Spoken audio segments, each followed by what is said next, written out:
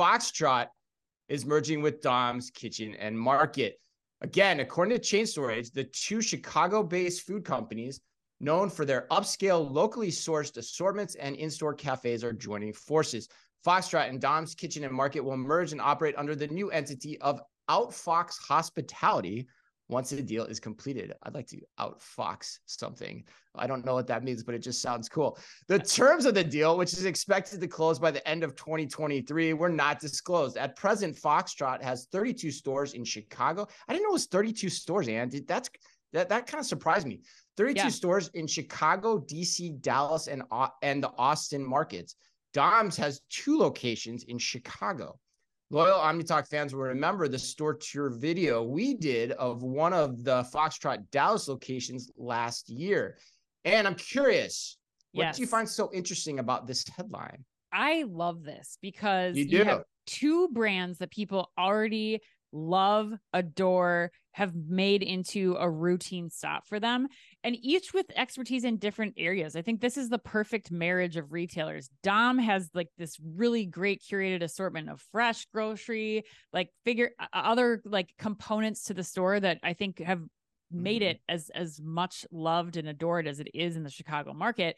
And then you have Foxtrot, who you're bringing in with this very specialized curated assortment, but who on the other side has also learned how to do rapid delivery. They've trialed and dialed it in. They know exactly what to do, where to go, how to serve these markets. And I think now you can take that combination of SKUs, of QSR, which both of them do a good QSR business and grab and go business, and you can customize that experience based on the location and store footprint. And I think that really all that's missing that I would add to this down the road is the computer vision enabled shopping that we talked about just in the last story. Like if you could put that into this combination of retailers, like I don't know that I would shop anywhere else. Totally your MO, and always adding the what would be cool about this story like 10 years from now.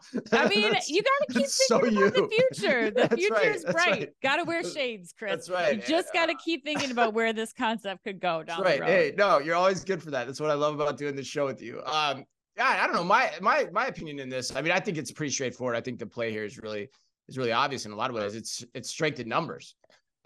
Retail and particularly convenience are a scale game, 100%. So you have 2 people that were duking it out on the high end in Chicago, literally, with concepts that ultimately I think in the convenience space can work. I mean, we've seen both of them. We went to Dom's in Chicago earlier this year. Yep. And it seems like it's a differentiating concept in that market for convenience if you find the right locations in which to put these operations. So I think it's like, if you can't beat them, join them. And, you know, I think I'm just flat out excited to see where it goes next. I mean, that's what I think. I mean, we've long talked about how we'd love to see Foxtrot open up in our neighborhood. 32 locations and still not one in Minneapolis. Ugh. I know. Well, you know, they're picking the big, typical, you know, starter markets here. And I don't know why Minneapolis always gets the Mall of America starter market, but we never get the like outside mall retail starting experiences either. We say this as it's 19 degrees right now outside and it's still November. So that's probably why we're not getting it. But I'm telling you. You're right. Not a lot of walk-up traffic to the convenience store anymore, right? That's probably right. Actually, you're probably right. That's dead right. 100%. There's going to be a volume. All right. Yep. We can hope. Hope in one hand and you know what in the other. I think that's a saying that my husband likes to say a lot of times, but you never know. We'll get there soon enough. I don't want to know what's in that other hand, Dan, because I don't know that expression. Oh my gosh. I'll tell you after the podcast. Oh, We're trying to keep it PG. Please. Yes, we keep it PG now. Yes.